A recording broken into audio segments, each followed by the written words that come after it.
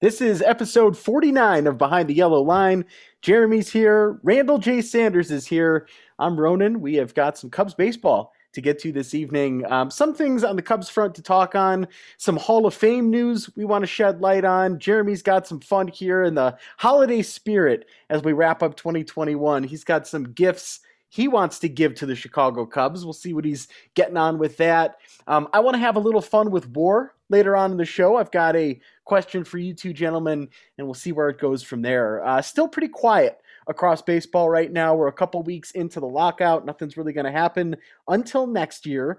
But some Cubs news here, gentlemen, and that's that Carlos Correa, there's some mutual interest. News continues to trickle out. The Cubs apparently very much in on the all-star shortstop. Here's the latest of what we're hearing. Cubs are in on Correa. Correa's interested in the Cubs. Cubs may be reluctant for a 10th year. Jeremy, we're looking at a contract that's easily going to be over $300 million. Is the 10th year going to be the thing that holds this up? Well, I think the Cubs might be reluctant than more than just that. I think it's I feel like I mean it could be the thing that holds up, but I feel like the Cubs are coming at this from a like we'd be willing to pay you a very high average annual value salary, but not over a lot of time. Which, to be honest, I'm not exactly sure why they're so committed to that. Because to me, if you could lock up Carlos Correa and get it done for 10 years, I mean, he's 27 years old. Like, you know, 7 of those years are gonna be in his prime. That's a pretty good payment. So I would do it. But like, I don't know. I can see the Cubs offering him something like 5 years, $200 million, something crazy like that, and seeing if that's something he would want. That's $40 million a year. That would be the highest paid shortstop in the league by a good amount, in terms of an average value, and he would be 32 years old and another shot at free agency, a decent shot for free agency. So I could see like that's where the Cubs are coming from, and it's interesting, because this was a local report. This was from Bruce Levine. So, like, I don't think he would put something out there. Not that I'm, beholden to Bruce and his sources, but I don't. If there wasn't interest in Carlos Correa, I think Bruce would be pretty adamant, being like, this is not something they're interested in. Jeremy, you and I say, well, this is from Bruce Levine. I think in very different viewpoints, very different perspectives. I would love Correa. I'm on the record as saying I would love Correa to come play for the Cubs. I don't think that 10th year is going to be the deal breaker. I think if the two sides are close enough that the only sticking point is that 10th year, I think they'll probably get something done. Maybe it's a shorter years, higher average annual value contract, like Jeremy said. My thing here is none of this is particularly surprising, honestly. The Cubs, coming off of 2006, one of the worst seasons in recent memory for any of us, they still managed to go out and sign the marquee free agent that year in Alfonso Soriano and a lot of other complementary pieces. The free agents are always going to have interest in the Cubs. People love playing in Chicago. They love playing at Wrigley. The difference is that when the team has not been very good, you're going to have to pay more to bring them in. This honestly is not that surprising to me. I'm not saying Levine is lying or anything like that, but it does seem to me a little bit like he's just kind of connecting the dots here, that we know the Cubs are interested in a shortstop. They have money to spend. We know Correa does not have any necessary compunctions about playing for the Cubs, but the Cubs don't necessarily want to go to 10 years. So I'm not saying he's lying, but it wouldn't surprise me if this wasn't anything new, but kind of just him connecting the dots, three related but not necessarily new elements. But he did report like that they were in contact before December 1st and that they were talking to each other. Okay, by definition, that wouldn't be new because that'd be almost 3 weeks old at this point. So, I'm not saying I disbelieve him necessarily. I'm sure this comes from somewhere, but it wouldn't surprise me if this isn't necessarily new. It's just kind of things that are true, not necessarily happening recently, which of course it can't happen recently. But if the 10th year is what it's going to take, get it done. Get it done. Imagine the vitriol on this podcast if we find out in 2 months or whatever that they were in on him, but they weren't willing to go that 10th year and he ends up going somewhere else. Just imagine. So I think get it done. If that 10th year is the issue, get it done. I think it's like they're not willing to go that 6th year or 7th year. I don't think this is a question between like 9 or 10 years or whatever, because I don't think they're willing to go a long-term contract like that. So, I mean, maybe they will, but I don't think that, like, that's the question. I think it's like, is he going to want to take a contract like I mentioned before, a couple weeks ago, the Dodgers did this to Bryce Harper. They offered him like some insane value number to come play for the Dodgers, and he decided he'd rather go 13 years, 300+ million to Philly. But like the Cubs are probably thinking the same thing, like I said, like a 5-year, 6-year contract. So I don't really see this as like a question of like, well, is it the 10th year? It's 10 years in general. Like that's way too much. I have for the Cubs. It seems like Jed. So like 7, 8, 9 years. I don't think they're even going that far. Well, that's a good question. We'll see how it plays out. I would like Correa on this team. I think that would, for all the interest we generated when Stroman signed out of nowhere, I think Correa signing would be that times 10 or 20 fold. So I'd like it just to be excited about this team again. It felt good to be excited about this team when the news of Stroman dropped. And again, I think Correa would be that times a very high number. So get it done for us, Jed. That's your present to us is getting it done. Yeah. And Ronan, where are you on this stance of how are you taking this report by Bruce?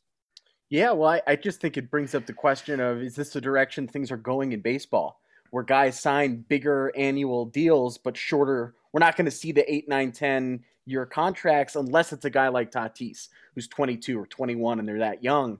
It feels like that's the direction things are going. Bauer did that last year with the Dodgers. Took a ton of money up front for a shorter contract than where he could have gotten elsewhere. Now things have changed for him, but I could see the Cubs going that way. I'm just skeptical of the Cubs getting to 10 years for even someone like Correa. Maybe somebody in the system that they think is going to be a superstar player and they get him when he's 22 for 10 years. But I don't know that that's going to be coming here for Correa. And I'll just see kind of how aggressive the Cubs are. I will say this, if there's any team in a position to max out on that, it would be the Cubs, because they've got so much money to work with. Apparently they're trying to compete now for next season. Going out and getting Stroman was the most recent evidence we have of that. So this is going to be worth keeping an eye on. And the annoying thing is it's not going to get resolved anytime soon. No. It's just sort of dangling above us here as we head into the new year. Honestly, it's really cruel. It's really cruel of Levine to give us this on December 22nd, knowing that nothing's going to be resolved for another 3 weeks to a month. Like this is a tiny crumb, and we know that no more food is coming for goodness knows how long. So it's honestly really cruel of Bruce. I would have sat on this for another 2 months. Well, you got to stir it up, Randall. You like your Bob Marley, you stir it up. But I would also point out that Carlos Correa was trolling. I don't know about trolling. Maybe he was serious.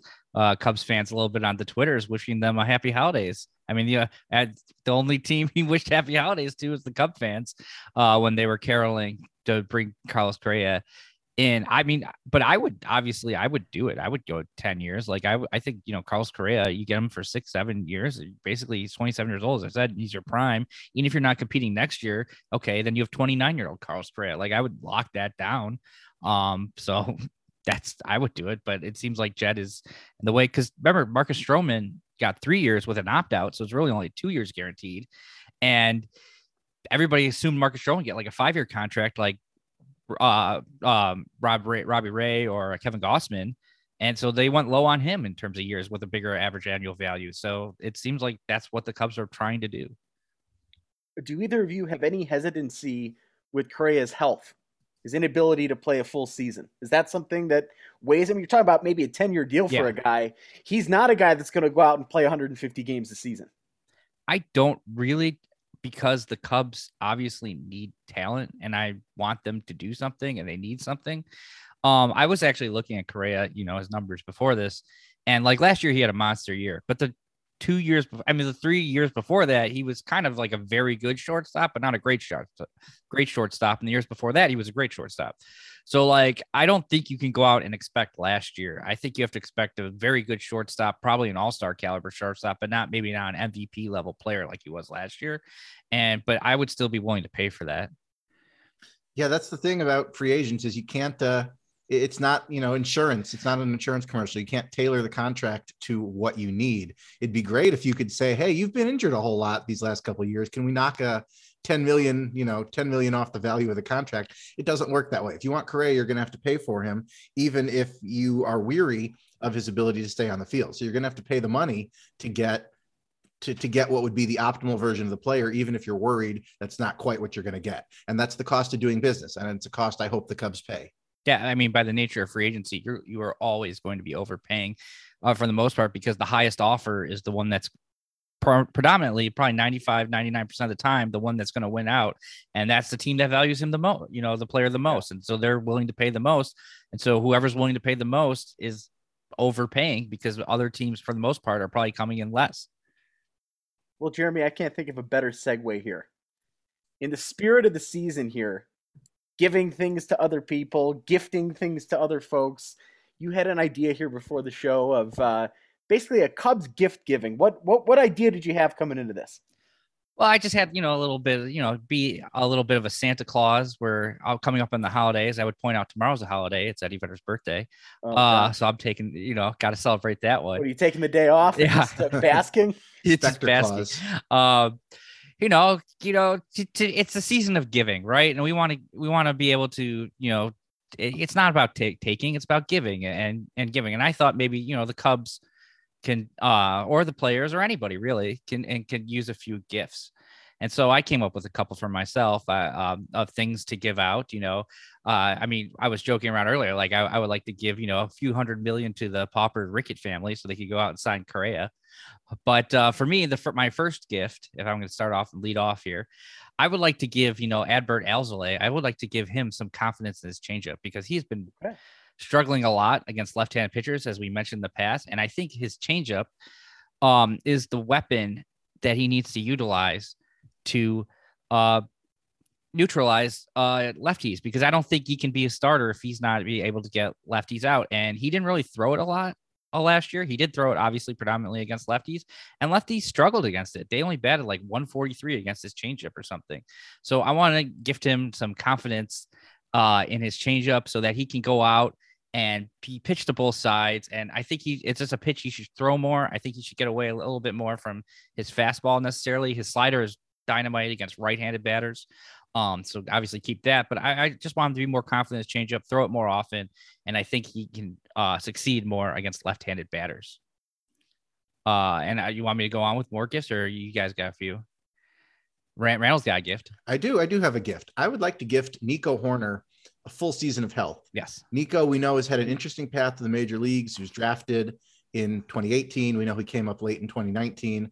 We know that he obviously 2020 was its own beast. And we know he had a lot of trouble staying on the field in 2021. He was injured, collisions, pulling things, running to first base. I'd like to gift him a full 162 game season or close to it on the major league roster so we can see what we have in Nico Hoerner. I think this is a player who can still be very useful. We know he's a great defender at second base. We know that at his best, he's probably a pretty good contact bat, probably not a whole lot of power. I know there's some hope that he might grow into some of that extra base power. I think he's probably less of a slugging guy, more of a contact guy. I'd just like to see a full season of him healthy on the field and playing close to every day. So you can see if you have somebody who can be useful to this team going forward. You have a second baseman in the fold already who can really only play second base. Nico is a little more versatile than that. So that's what I'd like to gift Nico, is a full year of healthy ribs and healthy hamstrings and healthy everything else you need to stay on the field. And hopefully he's not playing shortstop next year. That's right. That's the hope. Yeah. Ron, do you have any gifts? I will get to one here. Keep going. All right, I'll go. But just to keep on the theme, I would like to give the gift to a man who also needs to stay healthy this year, in David Bote. And I would like to give him the gift to lift the baseball a little bit and he's improved a lot over his career, more so. But he hits the ball hard, but he needs to stop driving the ball into the ground so much. He used to have big ground ball to fly ball numbers, and it's come down a lot. I mean, so he's not as bad as he wants. But I would like him to. More launch angle. Maybe if he could have taken more lessons from Chris Bryant, just to get the ball in the air more, because he can hit the ball hard. And if he would get the ball in the air more, he would do a lot more damage with his bat. And so I would like to give David Bote that gift to really drive the ball in the air. And I think that would be a huge help for the Cubs, because I feel like he's a guy who could bounce back next year. I'm not going to say he's going to be like an all-star above average level player, but I don't think he's going to be as terrible as he was last year. And so if he could get, just drive the ball, I think he would be a huge help for the Cubs.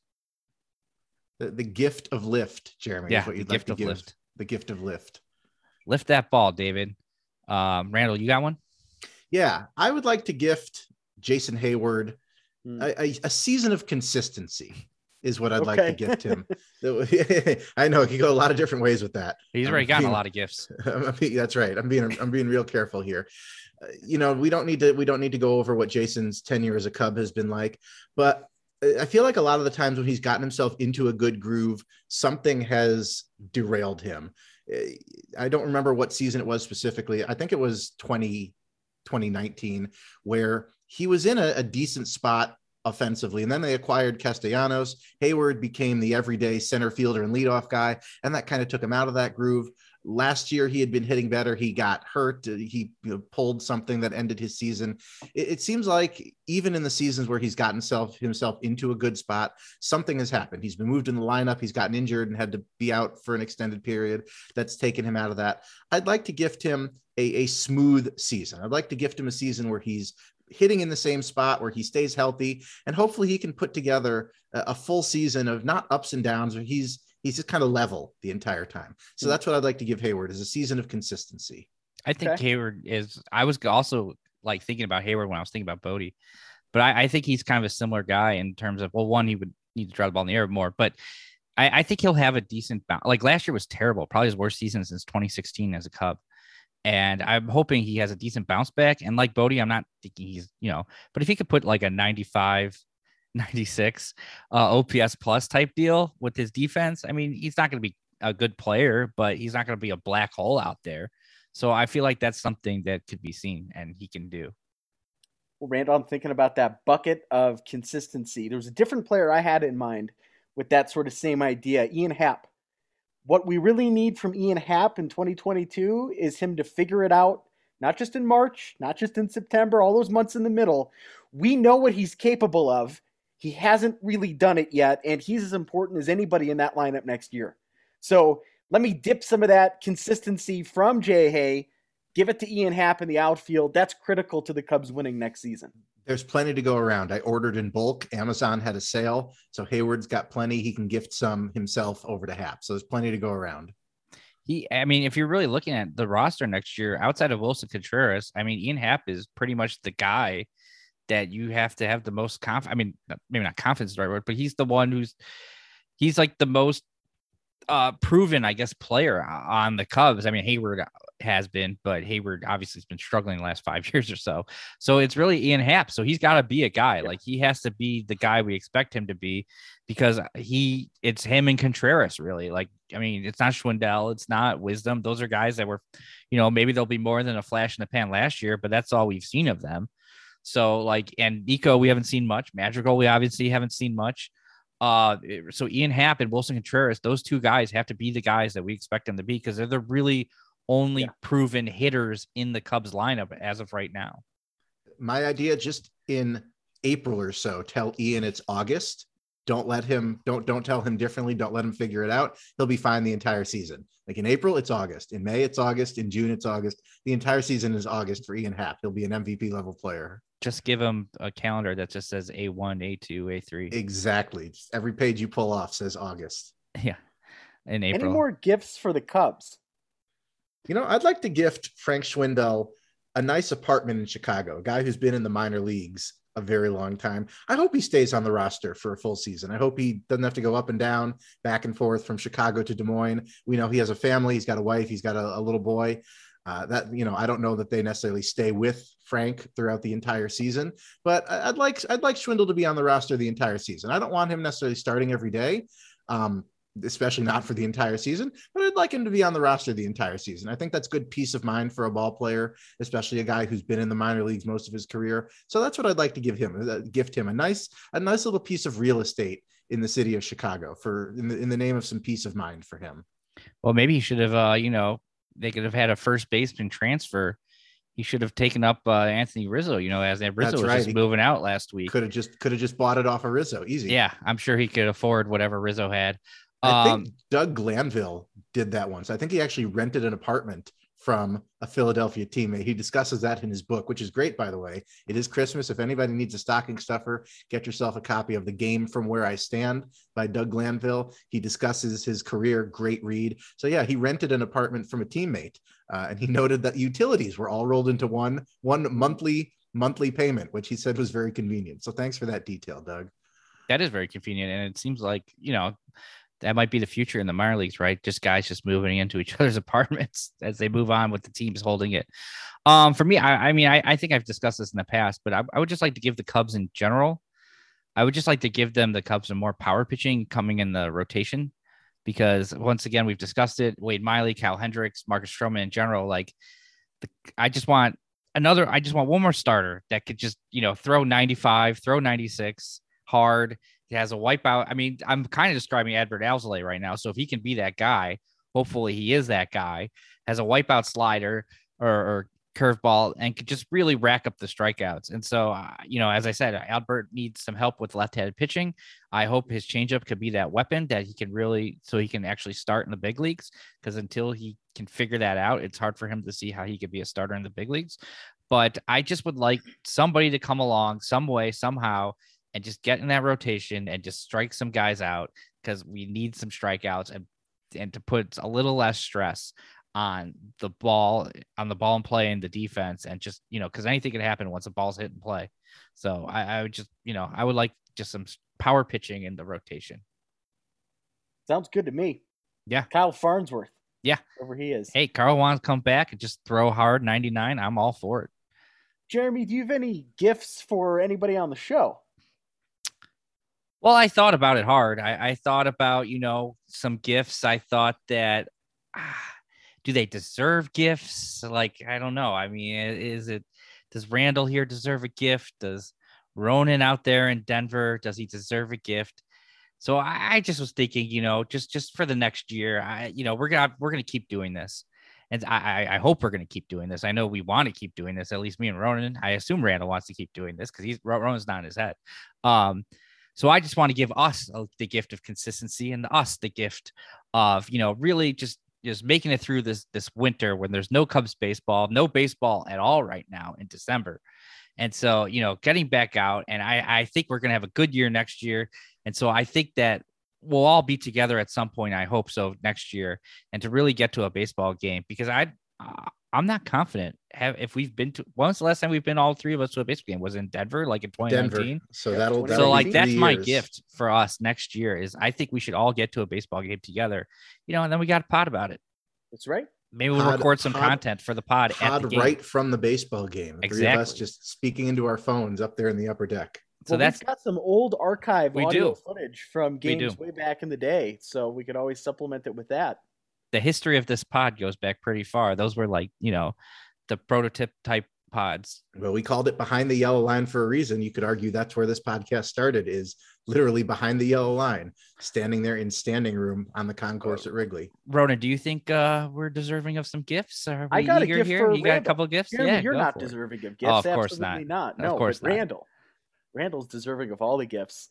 And something I've been thinking about, Jeremy, and I'm a little bit emotional about this, to be fully transparent with you. We are on the cusp of history. In 10 days, when we get into New Year's, we will be in the year of the Randall, 2022. That number 22, the only time in our lives we're going to get to experience a 22. So my gift to Randall in his year, the gift of adventure. The problem with Randall is I'll suggest things, I'll encourage things, I'll promote things. He shakes his head, no, I'm not going to do that. So in 2022, this is a year that the stars and the planets and the moons have all aligned for you, Randall. Let this be the year of the adventurous Randall. That's what I want to see in 2022. And it's a good day to give that gift, because as we're recording this, it's 12/22. I suppose it is. It is the day of the 22nd. Well, Ronan, that's a very thoughtful gift. I appreciate your gift of adventure for the year 2022. Yeah. May we live in a world that is safe enough again to adventure safely, because at the moment that's a little dicey. Dude, swinging from the vines, running from the boulders. That's right. The first Indiana Jones. That's first right. Edible for Randall. That's something I'd like to see in the year of 22. Well, that's up to Randall. Well, yeah, Jeremy, the adventure of swapping that idol out on the pedestal while putting the little burlap sack in its place so that the traps don't fall on me. Although he didn't do a very good job of that, because the trap still came after him. So maybe in 2022 I can learn to do that a little better than Indiana Jones did. Yeah, definitely. And Ronan's got some gifts out for you in Colorado, it sounds like. So we'll see how that goes. Ronan's a very giving individual. If nothing else, he is an individual who gives things. There are gifts all across Illinois now as well. So that's true. Make the year count. This is my point. This is exactly my point. It's the year of the Randall. You try new things, you put yourself out there, you get rewarded for it. Speaking of putting yourself out there and getting rewarded for it, Hall of Fame. It's that time of the year again, getting ready for the Hall of Fame ballot. Wanted to ask you both, you're put on the spot here. You got a chance to put some folks in the Hall of Fame. Jeremy, lead us off here. Who do you put in the Hall of Fame here? There's 30 names on the ballot. I think 10 is the limit if you're actually voting. We're not actually voting. So, Jeremy, if you have the power to induct of those 30 in the Hall of Fame, who do you take? Okay, so first I'm just going to start with how I would have my actual ballot, I think, and then I'll also go with who I think is also deserving, because there probably are more than 10 that are deserving. So I think for me, there's kind of 5 no doubters that I think should probably be in no matter what. Unfortunately, none of them are going to get in, at least this year, and maybe not for a long time. But obviously, number 1 is Barry Bonds. I mean, it's insane that maybe the top 3 hitters of baseball history is not in the Hall of Fame. And all that goes with him. Another one obviously be Roger Clemens. One of the greatest power pitchers of all time, one of the greatest pitchers of all time, not in the Hall of Fame. Another one, obviously, A-Rod, great player, not going to get in this year. Deserving, in my opinion. Although A-Rod's one I am a little iffy on in terms of, because just the way the whole scandal went down with him. So like for me, like guys that test positive outside of like Barry Bonds and Roger Clemens. And A-Rod didn't test positive, so that's why. And I think a lot of what the biogenesis scandal happened wasn't done kind of the right way, and there was a lot of issues with that. So that's why I'm having A-Rod in. But guys that like tested positive, like Manny Ramirez, I don't know where I feel about those guys, because that was the rules at that point, and I don't know how I feel about that. But A-Rod I would have in. Scott Rowland I would have in. I think Scott Rowland is a fantastic player. I know Randall probably not like that, he being a Cardinal and Cub killer, but Scott Rowland. Guilty as charged. Was a great player. Another one I would have in, which would be another controversial one for different reasons. But, he was a great pitcher, great player. And, there's other guys in the Hall of Fame. So I would put Curt Schilling in. I think Curt Schilling deserves to go into the Hall of Fame. I think he's a Hall of Fame pitcher. So I would vote for him. And I think those five guys, to me, those 5 guys all should be in the Hall of Fame pretty much no matter what. Their play on the field is just absolutely deserving. And then I think my next 5, okay, I think you could take arguments on, especially since there's a lot of guys that could probably fall into this category of just this kind of above average Hall of Fame, maybe not above average Hall of Fame, but at least above the kind of Hall of Fame line, what you will, I think. And I think there's a lot of guys that kind of fit in there. And I think Andrew Jones, I don't know why I call him Andy, but Andrew Jones is one of the great defensive players of all time. Just a fantastic player. Unfortunately, like his career kind of just ended at like 32 or 31. Like the rest of his career was kind of crazy because he was such a great player up until then, and he just fell off the earth. But I think he's a Hall of Fame player. Now, there's some other center fielders I also think are Hall of Famers, like Jim Edmonds and Kenny Lofton I could see getting in. But Andrew Jones is the one on the ballot. I think Todd Helton is kind of deserving. I think he's a great player. I think we've seen with like Larry Walker, Colorado stats can kind of, I just think Todd Helton is a deserving player. I think who do I have next? I think, see, here's where I probably would put Ortiz in just because he was a great player. Like I said, he never, the report of him testing positive, that came pre rules. It was in 2003. The same report that Sammy Sosa came out with was listed on, and it was according to sources. And Rob Manfred himself said you can't believe any of that stuff. You can't take that as credit. So I think Ortiz deserves it. And he was a fantastic postseason player, and I consider the postseason. Like I think it's weird we don't really look at postseason numbers when we're discussing this. And David Ortiz is a phenomenal postseason player, and I think that should be added. So I put Ortiz in. I think, see, this is where I get it. Like, then I get to like a guy like Manny Ramirez. I don't know how I feel about Manny Ramirez. I think Manny Ramirez on the field should get in, but Manny Ramirez, suspended for PEDs. And if I'm and that was at a time with PEDs, it was in the rules. So to me, I'm a little harsher on that, but I think I would eventually vote for him because I think he's just an absolutely deserving player. And I've already put all these other guys in that have PD issues, but those guys never actually tested positive for it or never actually were like proven. It was all kind of hearsay. Even the A-Rod stuff like kind of went through. So I don't know. I'd put Manny in. And then I think my last pick, I think this would be my 10th. I know you're going to want Sosa. So I think I'm just going to put Sosa in because I think, he's kind of deserving. He's right there on the edge and he's our guy. So I got to vote for Sammy.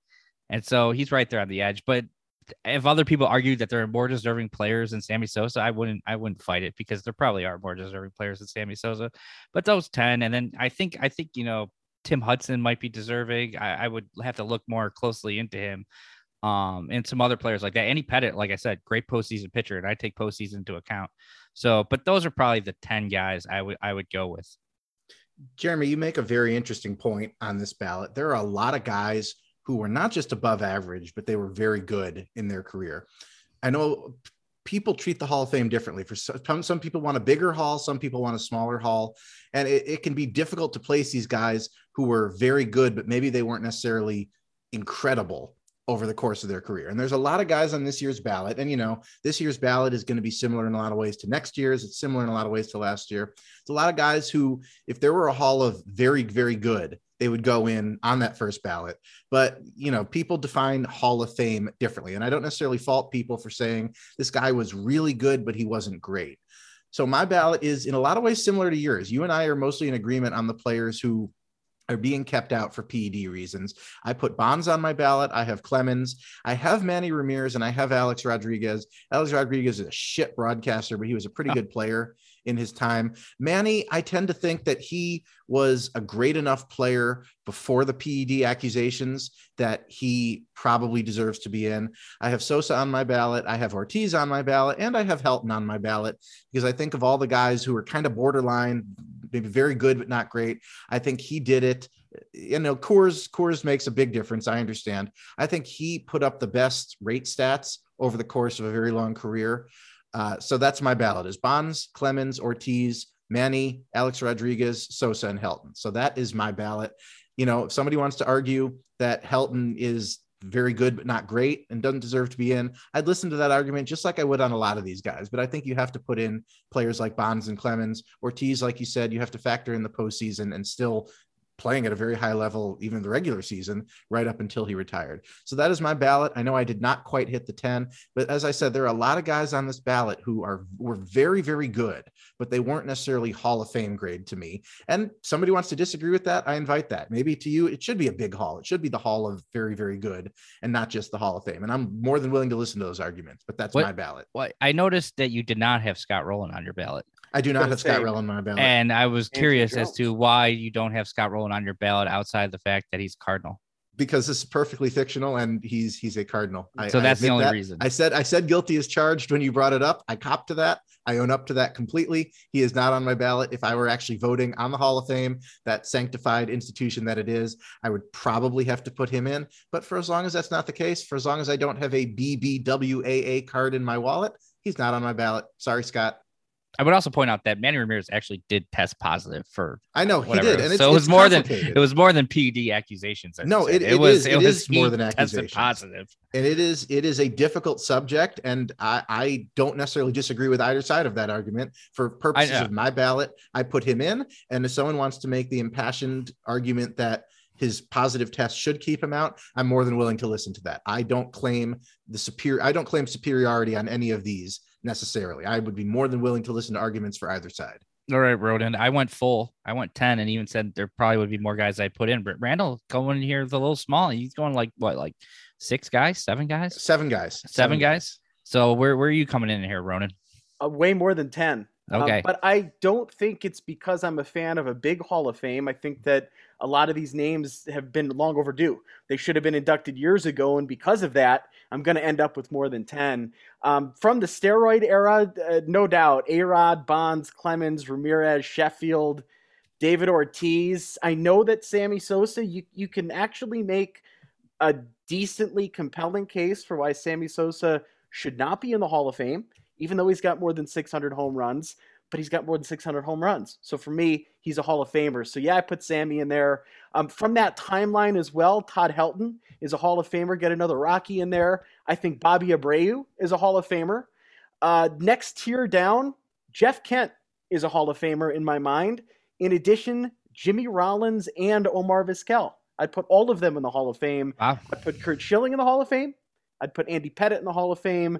And I would also put Scott Rowland and Andrew Jones in the Hall of Fame. I think just sort of falling short would be your Mark Burleys of the world.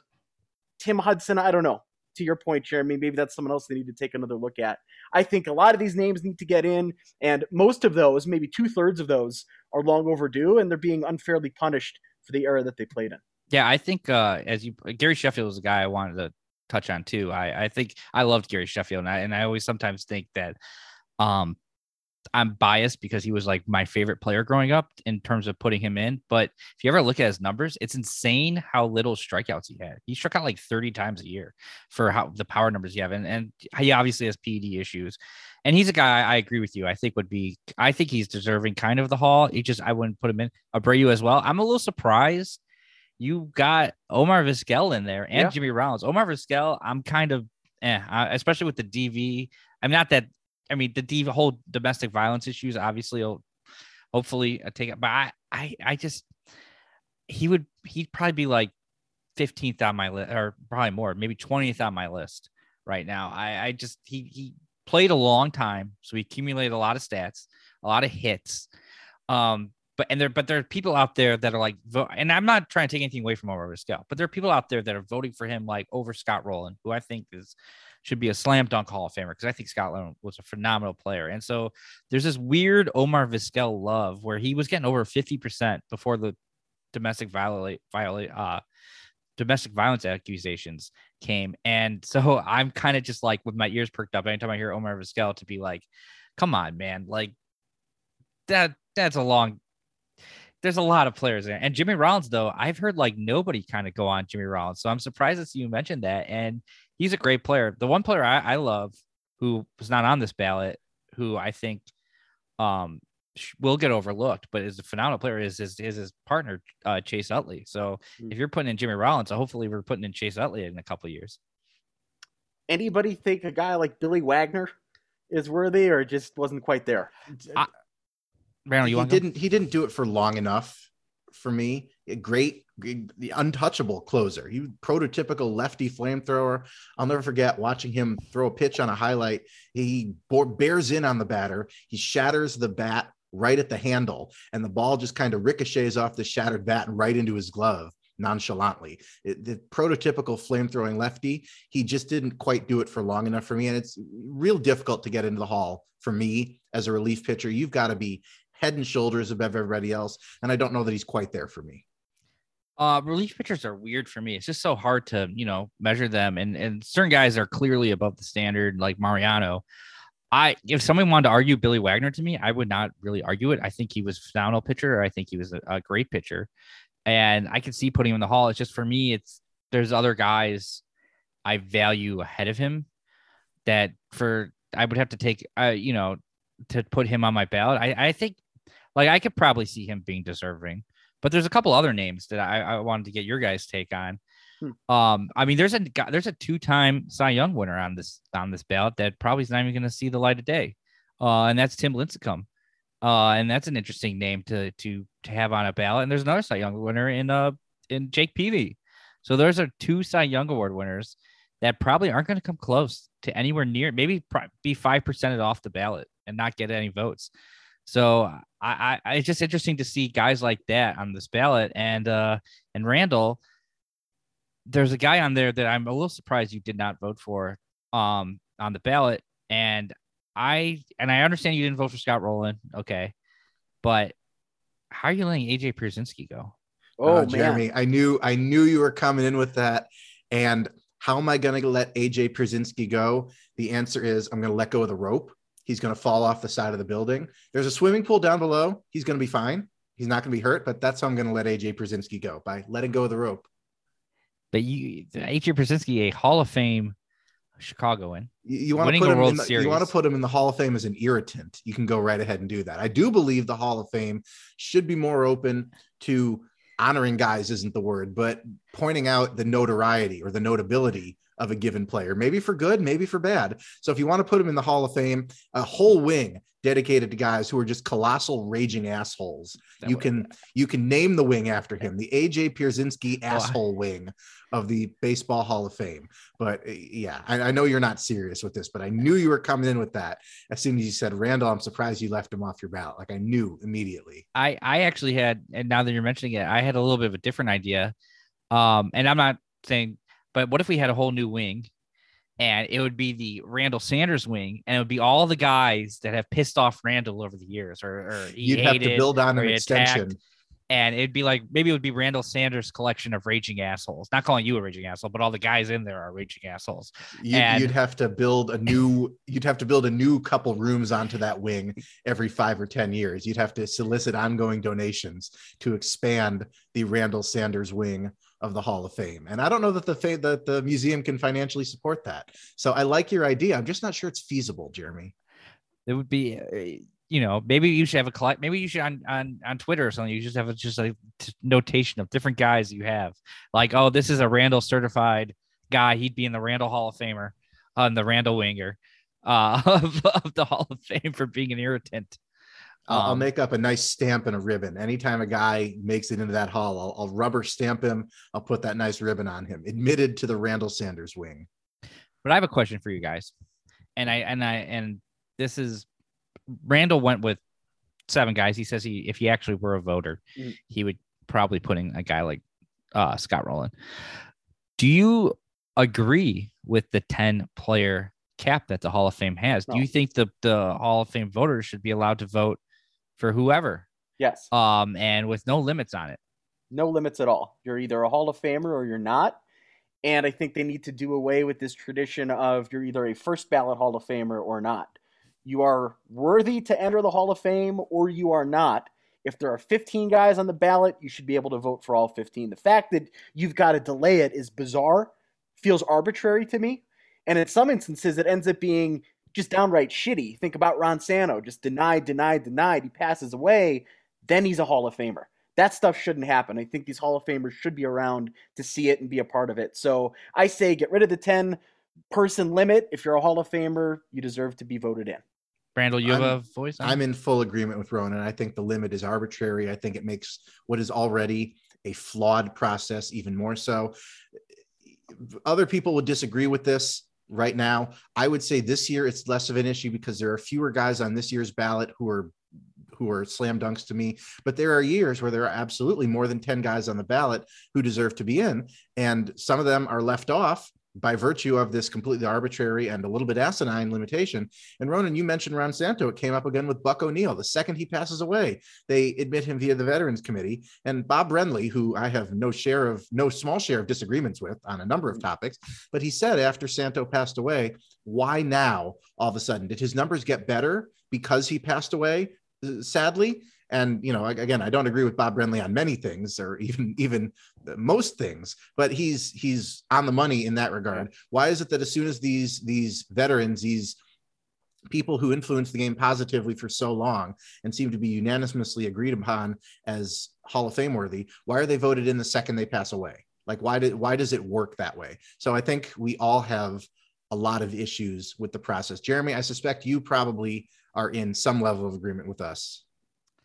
Well, I think the 10, I've never liked it. I think it also makes a game out of it, I feel like, because it adds like some game theory to it where like maybe you vote for certain guys because you don't think they're, because in concert with like the 5% or whatever, it's like, well, everybody's going to vote for this guy or this guy's not going to make it. So I want this guy to stay on. So, and I only have 10 spots. So I need to make sure this guy will stay on. So I have to give him a vote and like things like that. And I don't think like, I think you should just be allowed to vote for whoever you want to vote. I do think, to Ron's point, and that definitely was a prevailing mindset for a long time about people saying, well, this guy's not a first ballot Hall of Famer.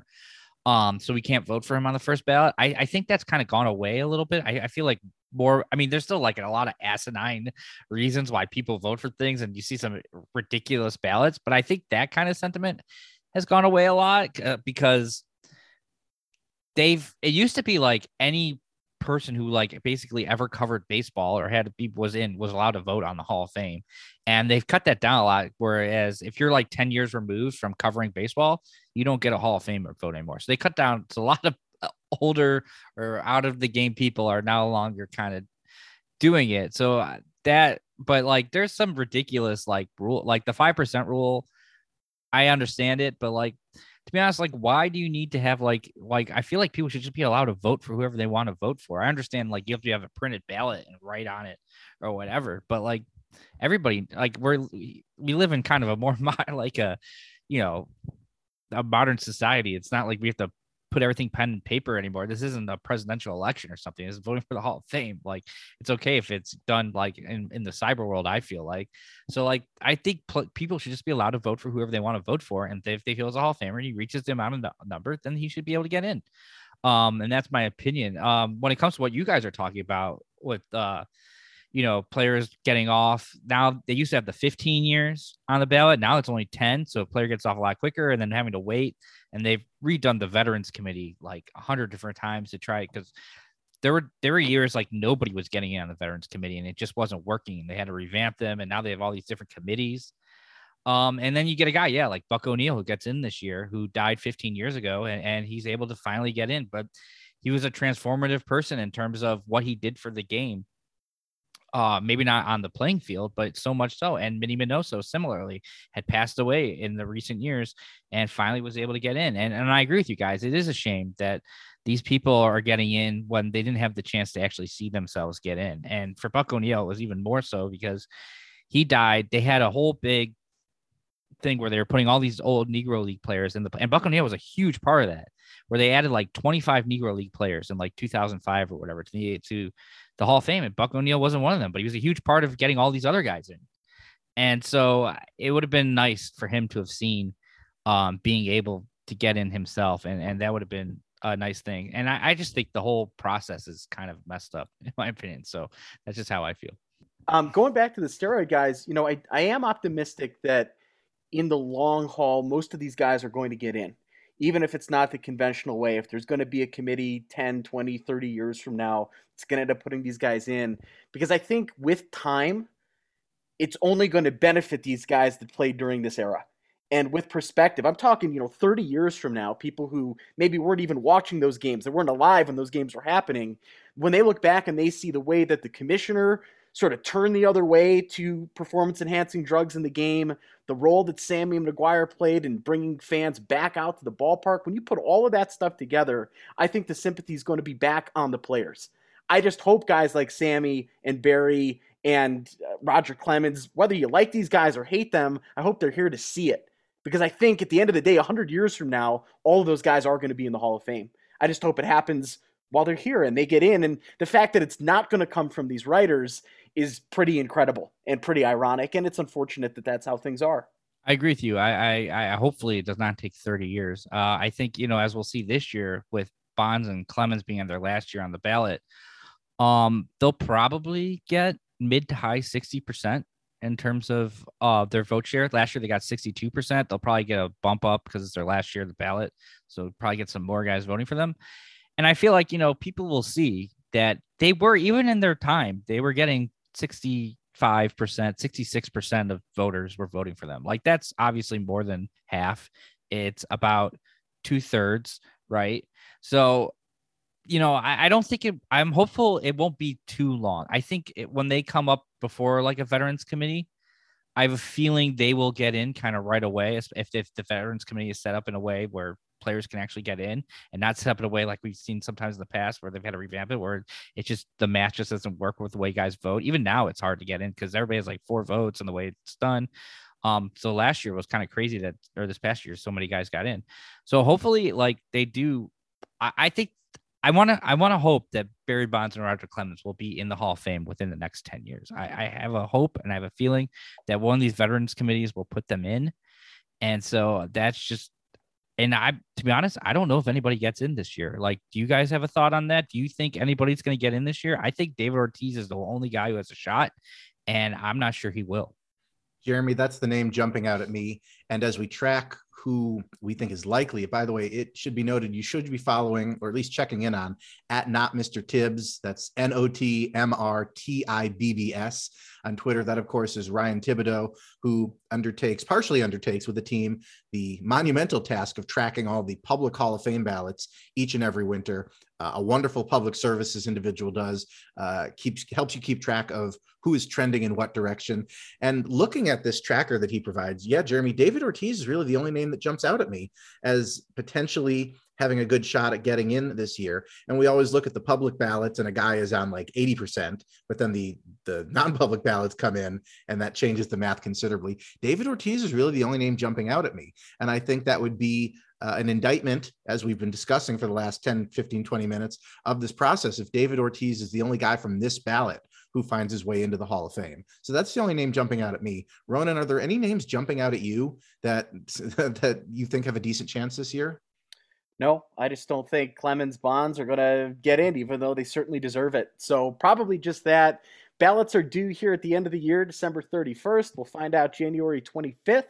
And then next July, the Hall of Fame inductions. And we'll see who gets voted in here from the Baseball Writers Association. Yeah, I have one more question before we get off this for you guys. So, just talking about the process of all, there was a lot. I remember a lot of, they might have even voted for it in the BBWA, where the idea of publicizing all the ballots, where there would be no private ballots which they do for awards, they put every ballot is publicized. How do you guys believe that, or you guys think that writers should just be able to have the ability to, vote in private and to have the choice like they do nowadays to make it public if they want to, or, not? I believe that they should all be public. I think for as long as you're holding up the Hall of Fame as this hallowed institution, as the end all be all of a guy's career, if the goal of the career is to be a Hall of Fame ball player, I think for as long as you're holding it up to that standard, I think all the ballots should be public. I think you have a lot of people out there who are petty. I think they don't take this responsibility seriously. I think they see themselves as a lot more important than they actually are. And I think as long as you're holding the Hall of Fame up to this standard, I think all the ballots should be public. I think we should be allowed to know who voted for who or who didn't vote for who and why. So I believe they should all be public. Yeah, I think journalists in part have a responsibility of trying to keep public officials transparent.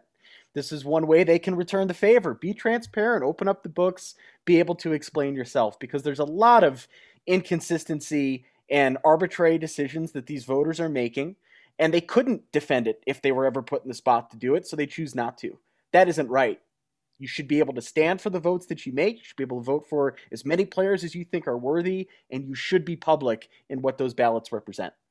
Yeah, I totally agree. I even in public, even when they publicize, you see some ridiculous ballots, and you see some weird justifications for all of them, and it's almost infuriating. It's hard to even look. It's like, what are you talking about? There's so many, and it's kind of weird to see how so many different people think. So there's a lot of different people out there with different thought processes.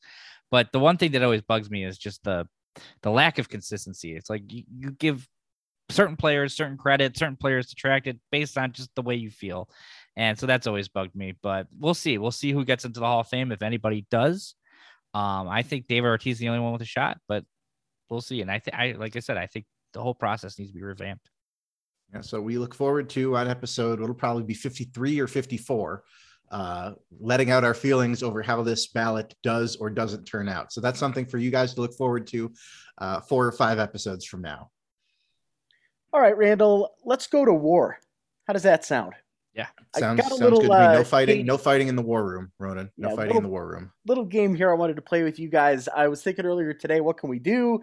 Add some flair, bring a different type of a segment into the show today. I've got 3 different pairs of former Cubs players. I'm going to name those players, and I want you guys to guess who had a higher WAR in that time as a Chicago Cub. I know you went to Fangraphs. That's kind of my go-to site when it comes to it. So I've got 3 different pairs of players. We got 2 of the all-time greats.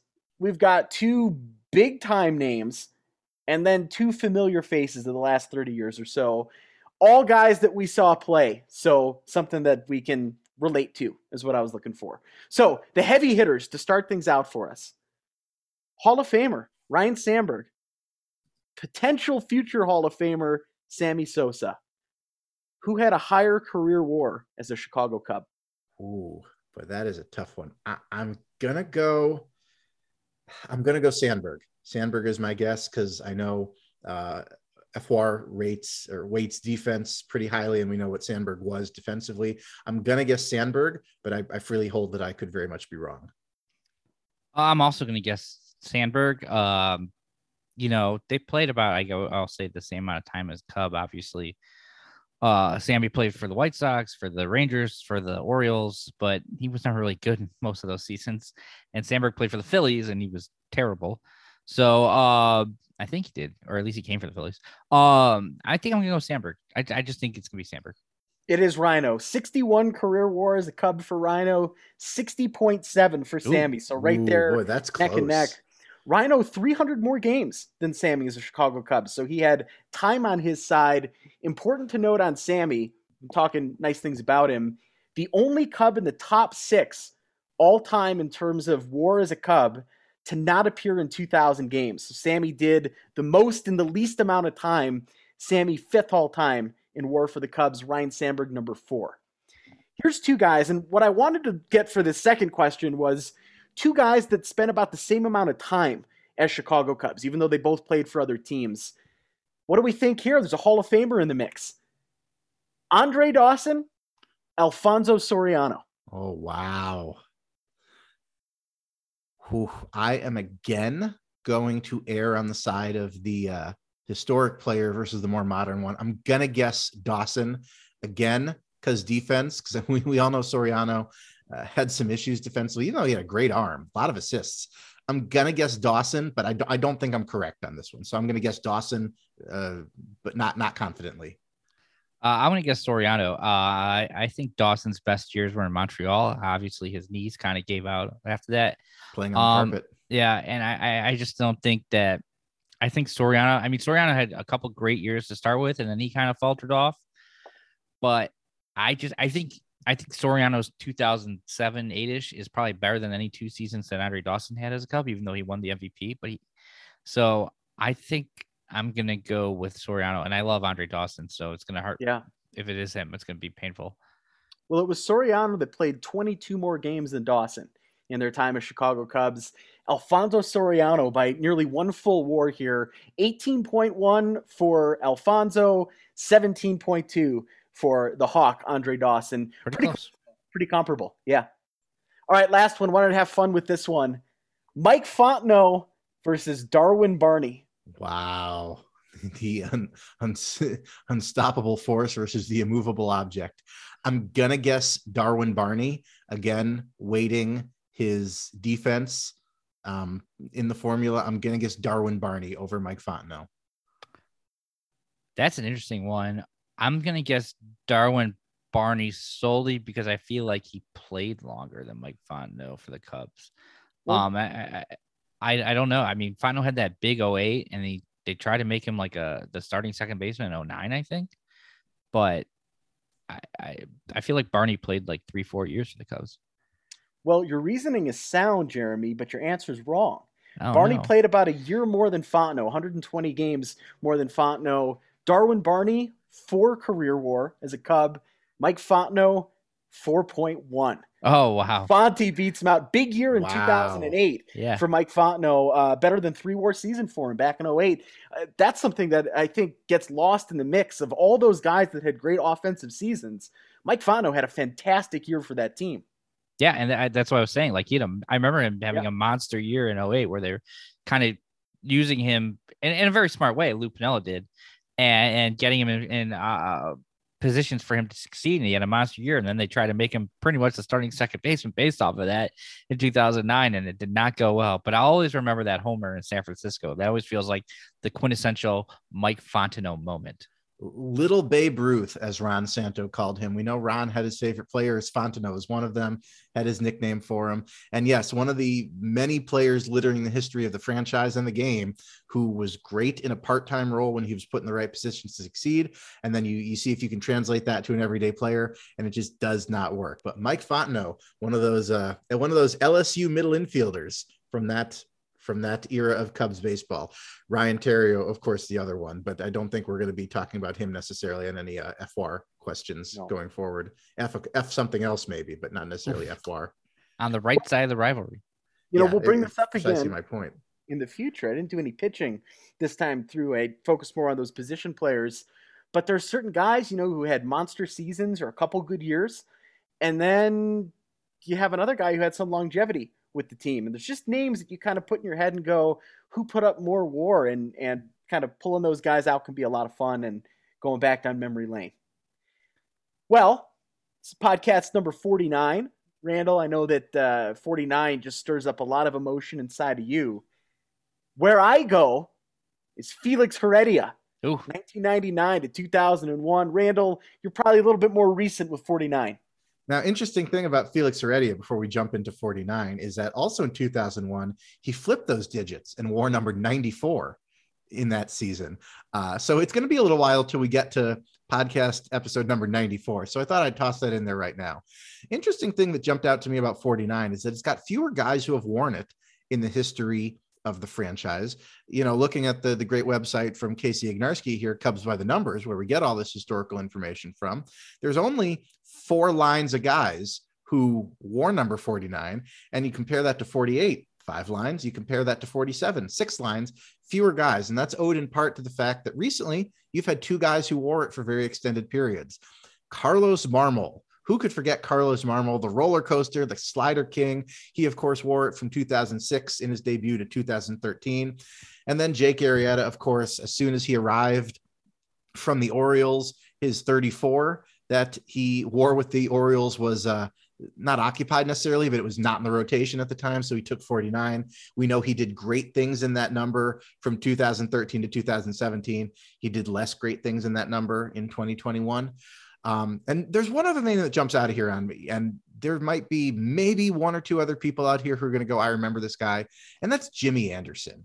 Jimmy Anderson was a left-handed pitcher. He pitched very briefly for the 2004 edition of Chicago Cubs, and 2004 was a very formative year in my fandom. That was a year that I spent a lot of time learning things about the game that I did not necessarily know ahead of time. And one of my resources at that time was Yahoo Sports, which had full rosters. It was easier to load on my dial-up at the time than the official team sites were.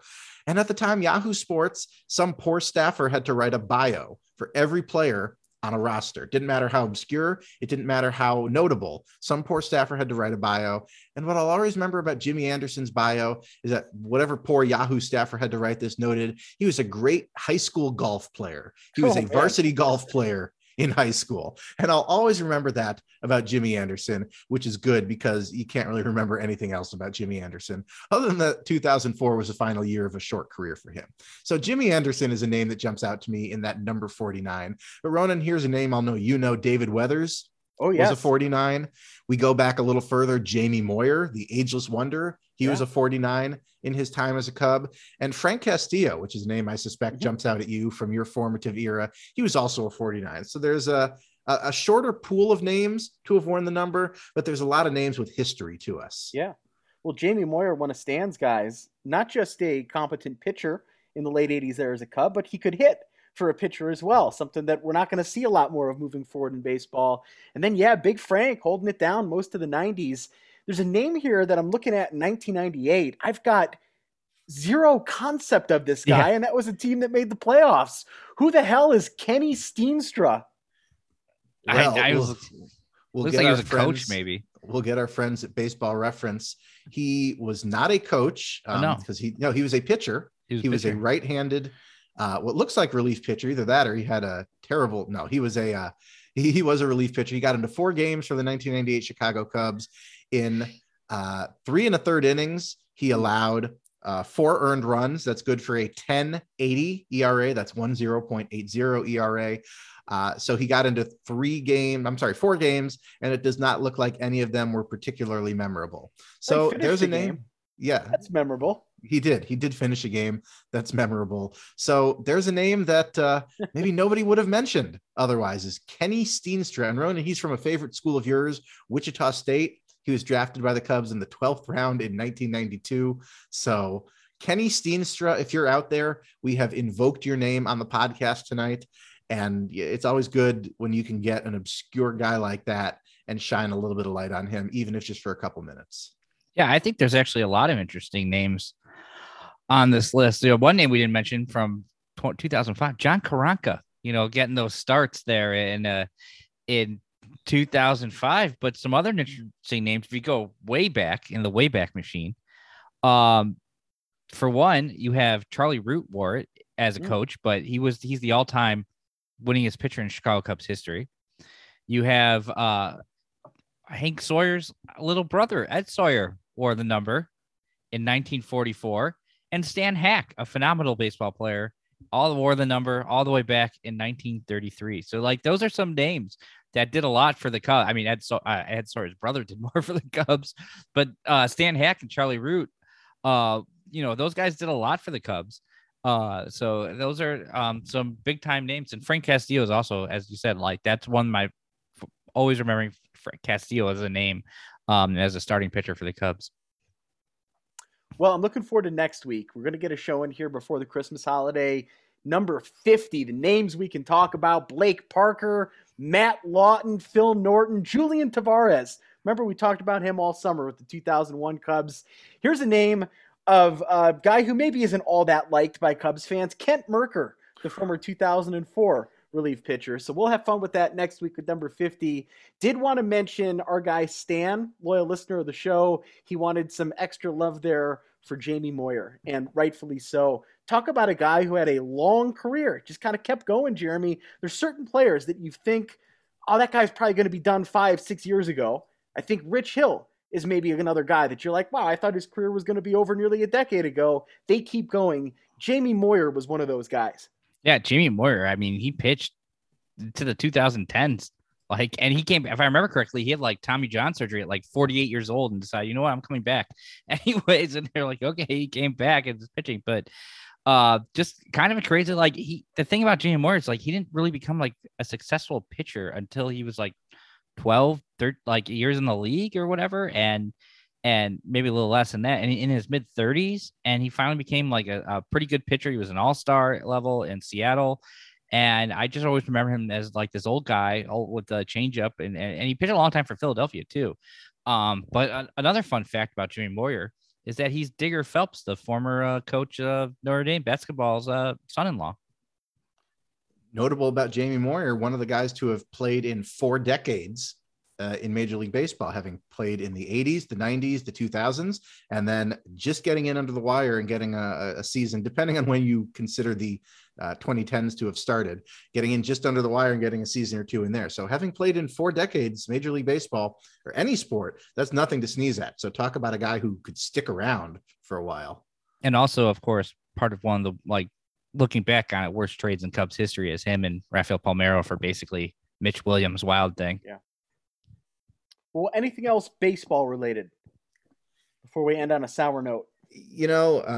We're certainly not expecting anything in the next week. We're not expecting anything in the next, I think, 2 or 3 weeks, honestly.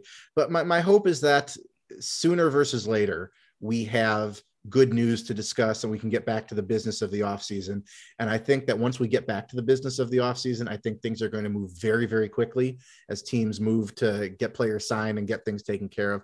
I hope we get there sooner versus later, because this is not a fun offseason for anybody. There's been off seasons that have been slow. Teams have been reluctant to commit money. Guys have signed in March. This is so much worse, knowing that on any given day, nothing can happen. So I'm hoping we can get back to the business of the offseason sooner versus later.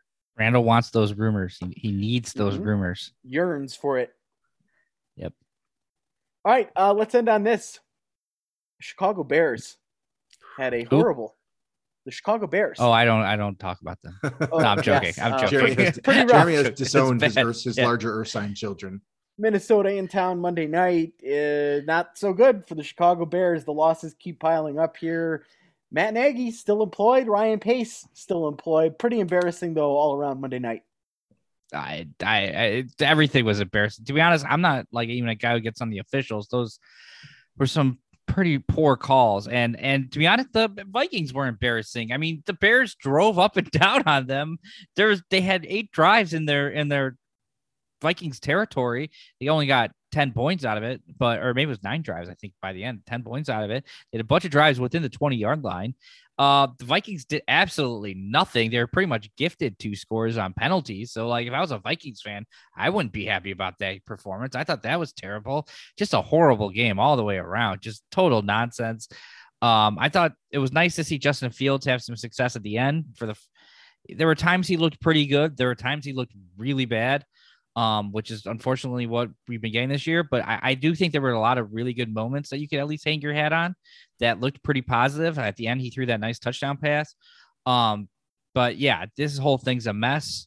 Now with the new rule that teams can interview the last 2 weeks for open coaching positions, I don't know why you would even keep Matt Nagy around. At this point, and to be honest, Ryan Pace, though, I'm less confident about Ryan Pace going.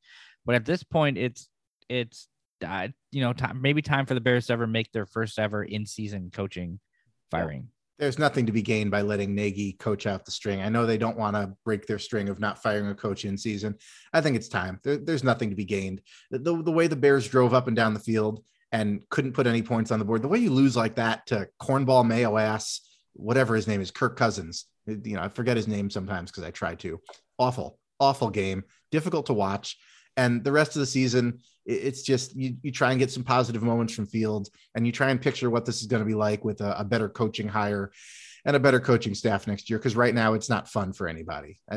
Nobody's enjoying themselves. I would like to say that I think the defense, particularly the secondary, did a pretty good job yesterday, and for I having think nobody available, especially the secondary, a secondary that's been awful all year. So, and maybe this is more indictment on the coaching staff because it's like, well, we basically had to roll with a whole new secondary because they're all on COVID list, and that secondary outperformed like the previous secondary that we had.